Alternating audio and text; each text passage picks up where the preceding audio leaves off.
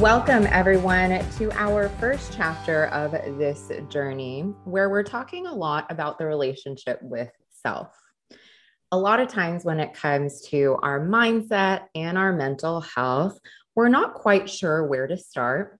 And so, we're going to offer a step one to start internally with ourselves, understanding our relationship with ourselves, and how that can really drive not only the quality of our mental health, but really the quality of all our other relationships and how we experience life, especially outside of the workplace in our home lives. Kyler, I'm so excited that we get to share your perspective and expertise with our Atlassians today.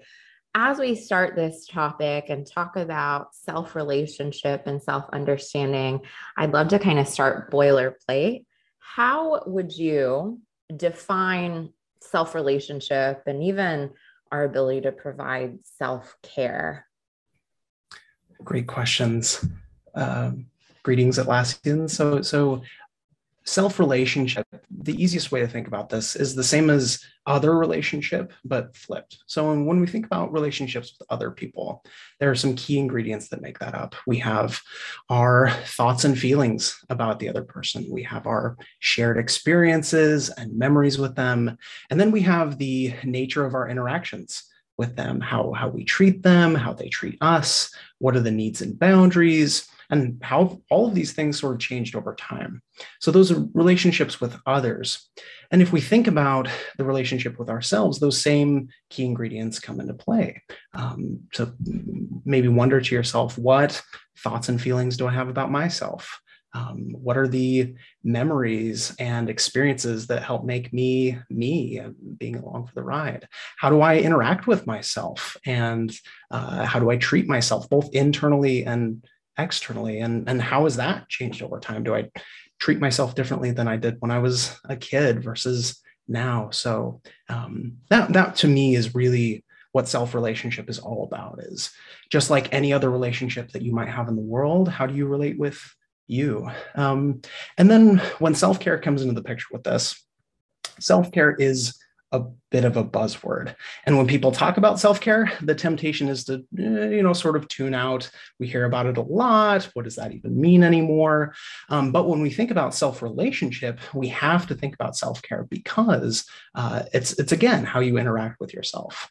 So usually when people think about self-care, they think about pouring a bubble bath and downing a bucket of cheese puffs and drinking some wine and watching the entire series of The Witcher. And that they're like, yes, that is self-care. And while that can make you feel really good, it's incomplete because ultimately self-care is about choices, and it needs to involve choices that are both self-soothing, like cheese puffs, but also self-nurturing, things that are healthy and helpful, that things that will make us function better, feel better, et cetera, et cetera. So, so that's sort of how I would break down self-relationship and how that connects with self-care. Fantastic. Let's keep going with that self-care piece for a little bit. I know that for many Atlassians who are overachievers, perfectionists, who have kind of lived a lot of life trying to work really hard at being the best. And part of that has come from sometimes being hard on themselves. And I think a lot of us who relate to that, some days know that we're maybe being a little too hard on ourselves and that maybe we need to let up a little, but then there's another voice that pops up and says, well, goodness, like I don't want to be so soft on myself that suddenly I'm lazy or that I become complacent and never do anything, to where we almost swing in between these great extremes of completely overworking ourselves and burning it out to like, you're not even able to rest at that point. You're just exhausted and depleted, right? Can you talk a little bit to that tension in self-care, or maybe even self-compassion, about how self-care and self-compassion isn't necessarily just being completely soft on yourself, or like you said, allowing yourself to eat all the cheese balls forever. And maybe talking to the versions of self-care and self-compassion that can be a harder truth or a choice that's not as easy or comfortable. Absolutely. This is such a great question. It highlights the importance of the role of the inner critic. So all of us have this inner critic. It's this part of us that is there to motivate us and make us better and push us and give us that energy that we need to be productive, to keep going when times are hard.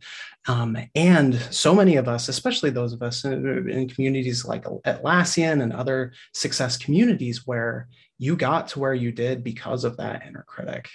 You relied on that. You worked really hard to earn what you did. And then as it grew over time, or maybe that became a thing that you had to rely on, the inner critic is in the driver's seat and it's making all of the decisions for your life. And what used to be a thing that was really helpful is now a thing that creates suffering and loss. And it ultimately comes down to the choices that we make and the values that we hold. So if you ask yourself, what matters most in your life? Does it matter to work and work and work like crazy and overwork? And then one day you turn 65 and you retire and you've got a big pile of money, but does that make you happy? Does that give you fulfillment? What do you want to do with your life? How do you want to be remembered? What sort of impact do you want to make on the world? And those kinds of questions get at what acceptance and commitment therapists call values, and we talk about values all the time, so it's not a new idea by any means. But when you think about the values that matter most to you, and you were to sort of try to identify your top 5 things that matter most, maybe these are things like relationships and connection. Maybe these are things like health and wellness. Maybe it does involve success and doing well at work and growing and being your best version of yourself. Maybe it involves helping others or being able to make the world a better place in your own way. So these are all examples of values that a person might hold. And I can talk about a resource that folks can use to identify some of their own values. But it's when we're in those moments where you're exhausted and you're working and you have a choice to make. You're always making a choice. So it could be, I will work and push and follow the inner critic, and that moves me closer towards my value of maybe success or being productive. But is there a sacrifice to this? Is there a cost?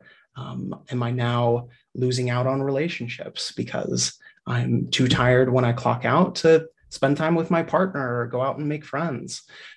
Is there a health cost where I don't have the energy to work out? And so now day after day, my energy is getting lower and lower and lower. And so I'm throwing out lots of examples of sort of what that negotiation process is like that we sometimes sort of mindlessly engage in, where it's easy to focus on the value that has helped you survive. But to truly thrive, what are the values that you want to live more fully towards? Beautiful. I like that, kind of refining it into a question of, okay, when we're making the choice, what feels like it aligns with the higher values that I want to be guiding my life. And also kind of just what feels the most healthy and nourishing in the moment too. Exactly. There's a question that many therapists, Dr. Phil also asks this question, although the field has strong feelings about Dr. Phil. But the question is like, how's that working for you? Mm-hmm. So if the way that you're living your life is really working for you, then great. And if you're satisfied and happy with how it's going, 2 thumbs way up. But if it's not, then can we be curious about what can change? Is there something that is workable or changeable that would make it better for you? It's funny, right? Because I think of us in corporate and organizational world, we always put a lot of emphasis on knowing the values and guiding principles of our work. And sometimes we end up overlooking having the same thing for our overarching lives, especially outside of work. So I love kind of that you're highlighting that really important need again, but also the ability to evaluate more objectively, how is this actually working, right? We do that with our work, but we forget to with the rest of our lives too. Exactly. Um, And sometimes even like when you realize that it's not working, it's hard to find the motivation to do anything about that. And so in therapy, we talk about this idea of the lesser of two sufferings.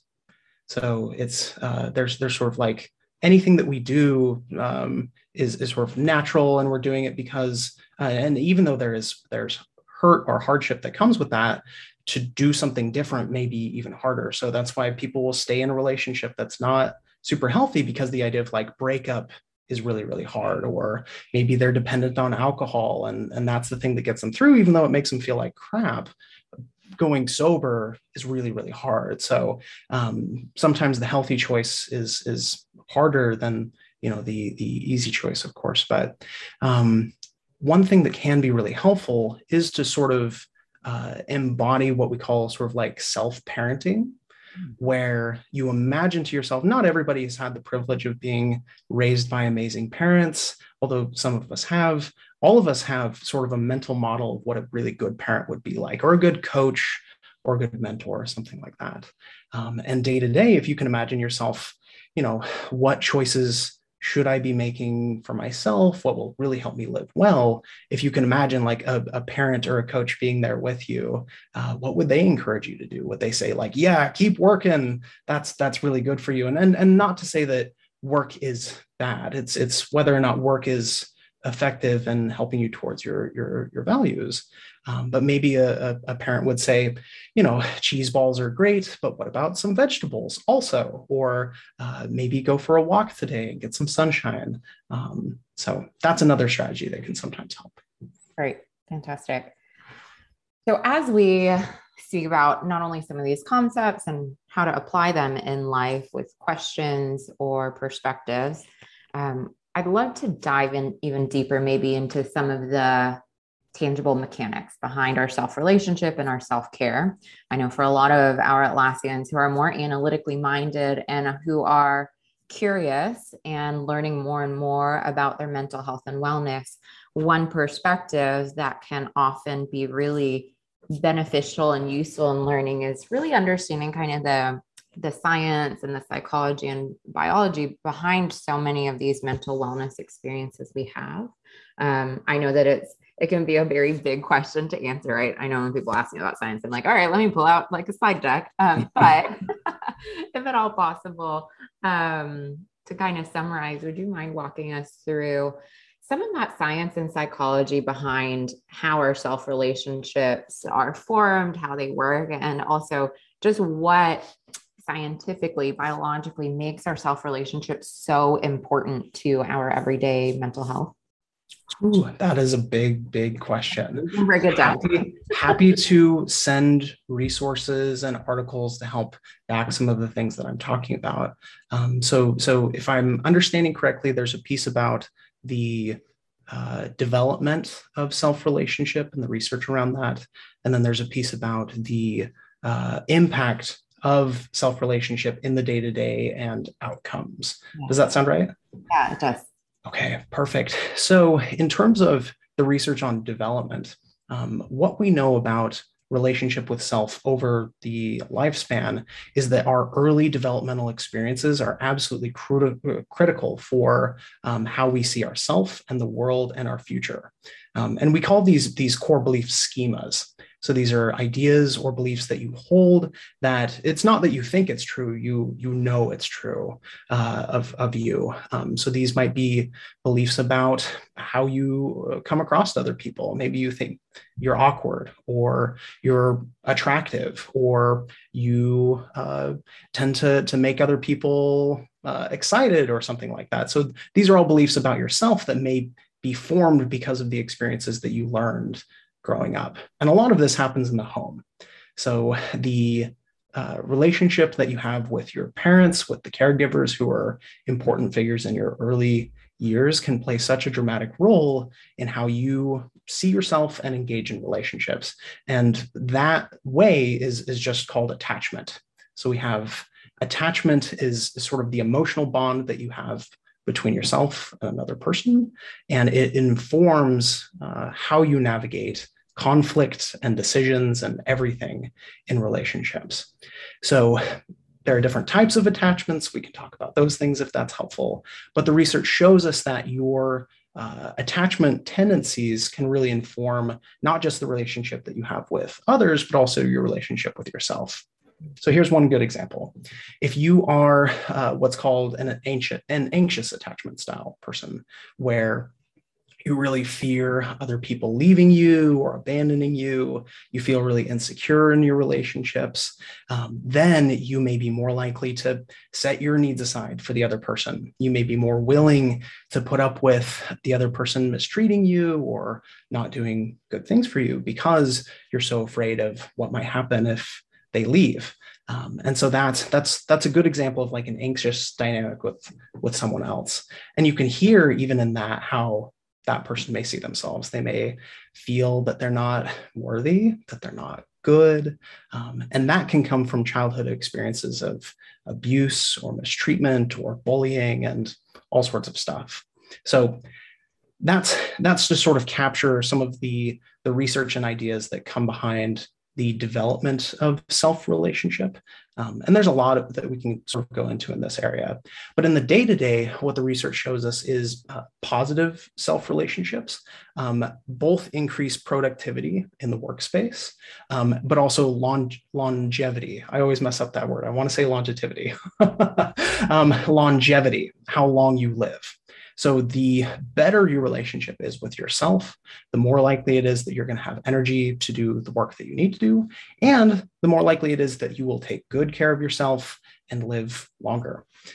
We also know that negative self-relationships, so self-relationships that involve a lot of self-hate, self-punishment, self-harm, those are both a symptom and a cause of many mental health issues like depression and anxiety. And it correlates with high blood pressure, cardiovascular disease, decreased white blood cell activity, or sorry, rather increased white blood cell activity, which causes inflammation in the system and then makes it so that your body has a harder time repairing from injury or stress or wear down. I think maybe one other thing I can add is the research also shows that your self relationship impacts your other relationships. So you in the present. So the more that you are able to love and appreciate yourself and have a good relationship with yourself, the more that opens up space for loving and appreciating other people and being able to support them and be there for them. So that has obvious impacts in other areas of wellness. Fantastic. I think that is the perfect segue into our next chapter that expands into our friendships and our relationships outside of the workplace, how we foster meaningful ones, and how that impacts our everyday mental health. Before we wrap up this chapter, however, Kyler, anything else that you would want to share as far as building a healthy self-relationship, quick tips or insights as we wrap up? Yeah. Let me see if I can make this a quick tip. I'm realizing at this point in our conversation that folks may be listening and we're sort of talking about the science and the high level sort of like theory of self-relationship, other relationship. But there is also like me speaking from my heart on this, because when I was 9 years old, I learned how to hate myself. I was facing a lot of bullying in school and relationships that were really unhealthy for me and abusive. And for the most part, I put that on myself and saw myself as somebody who was really unworthy and bad in relationships. And over the years of doing my own work, of having really healing and corrective relational experiences, I learned to start to doubt some of those beliefs about being bad or broken or wrong, and able to hold those more loosely, which gave me space for loving myself, which once I was able to get there, I realized the more that I could do that for me, the more I could do that for others. And so my hope is that people can feel encouraged in their own journey, no matter where you're at, that you can do the same. Thank you. I know it's always so helpful to hear about real human experiences so we can relate to them on our own journey. So I really appreciate you sharing that, Kyler.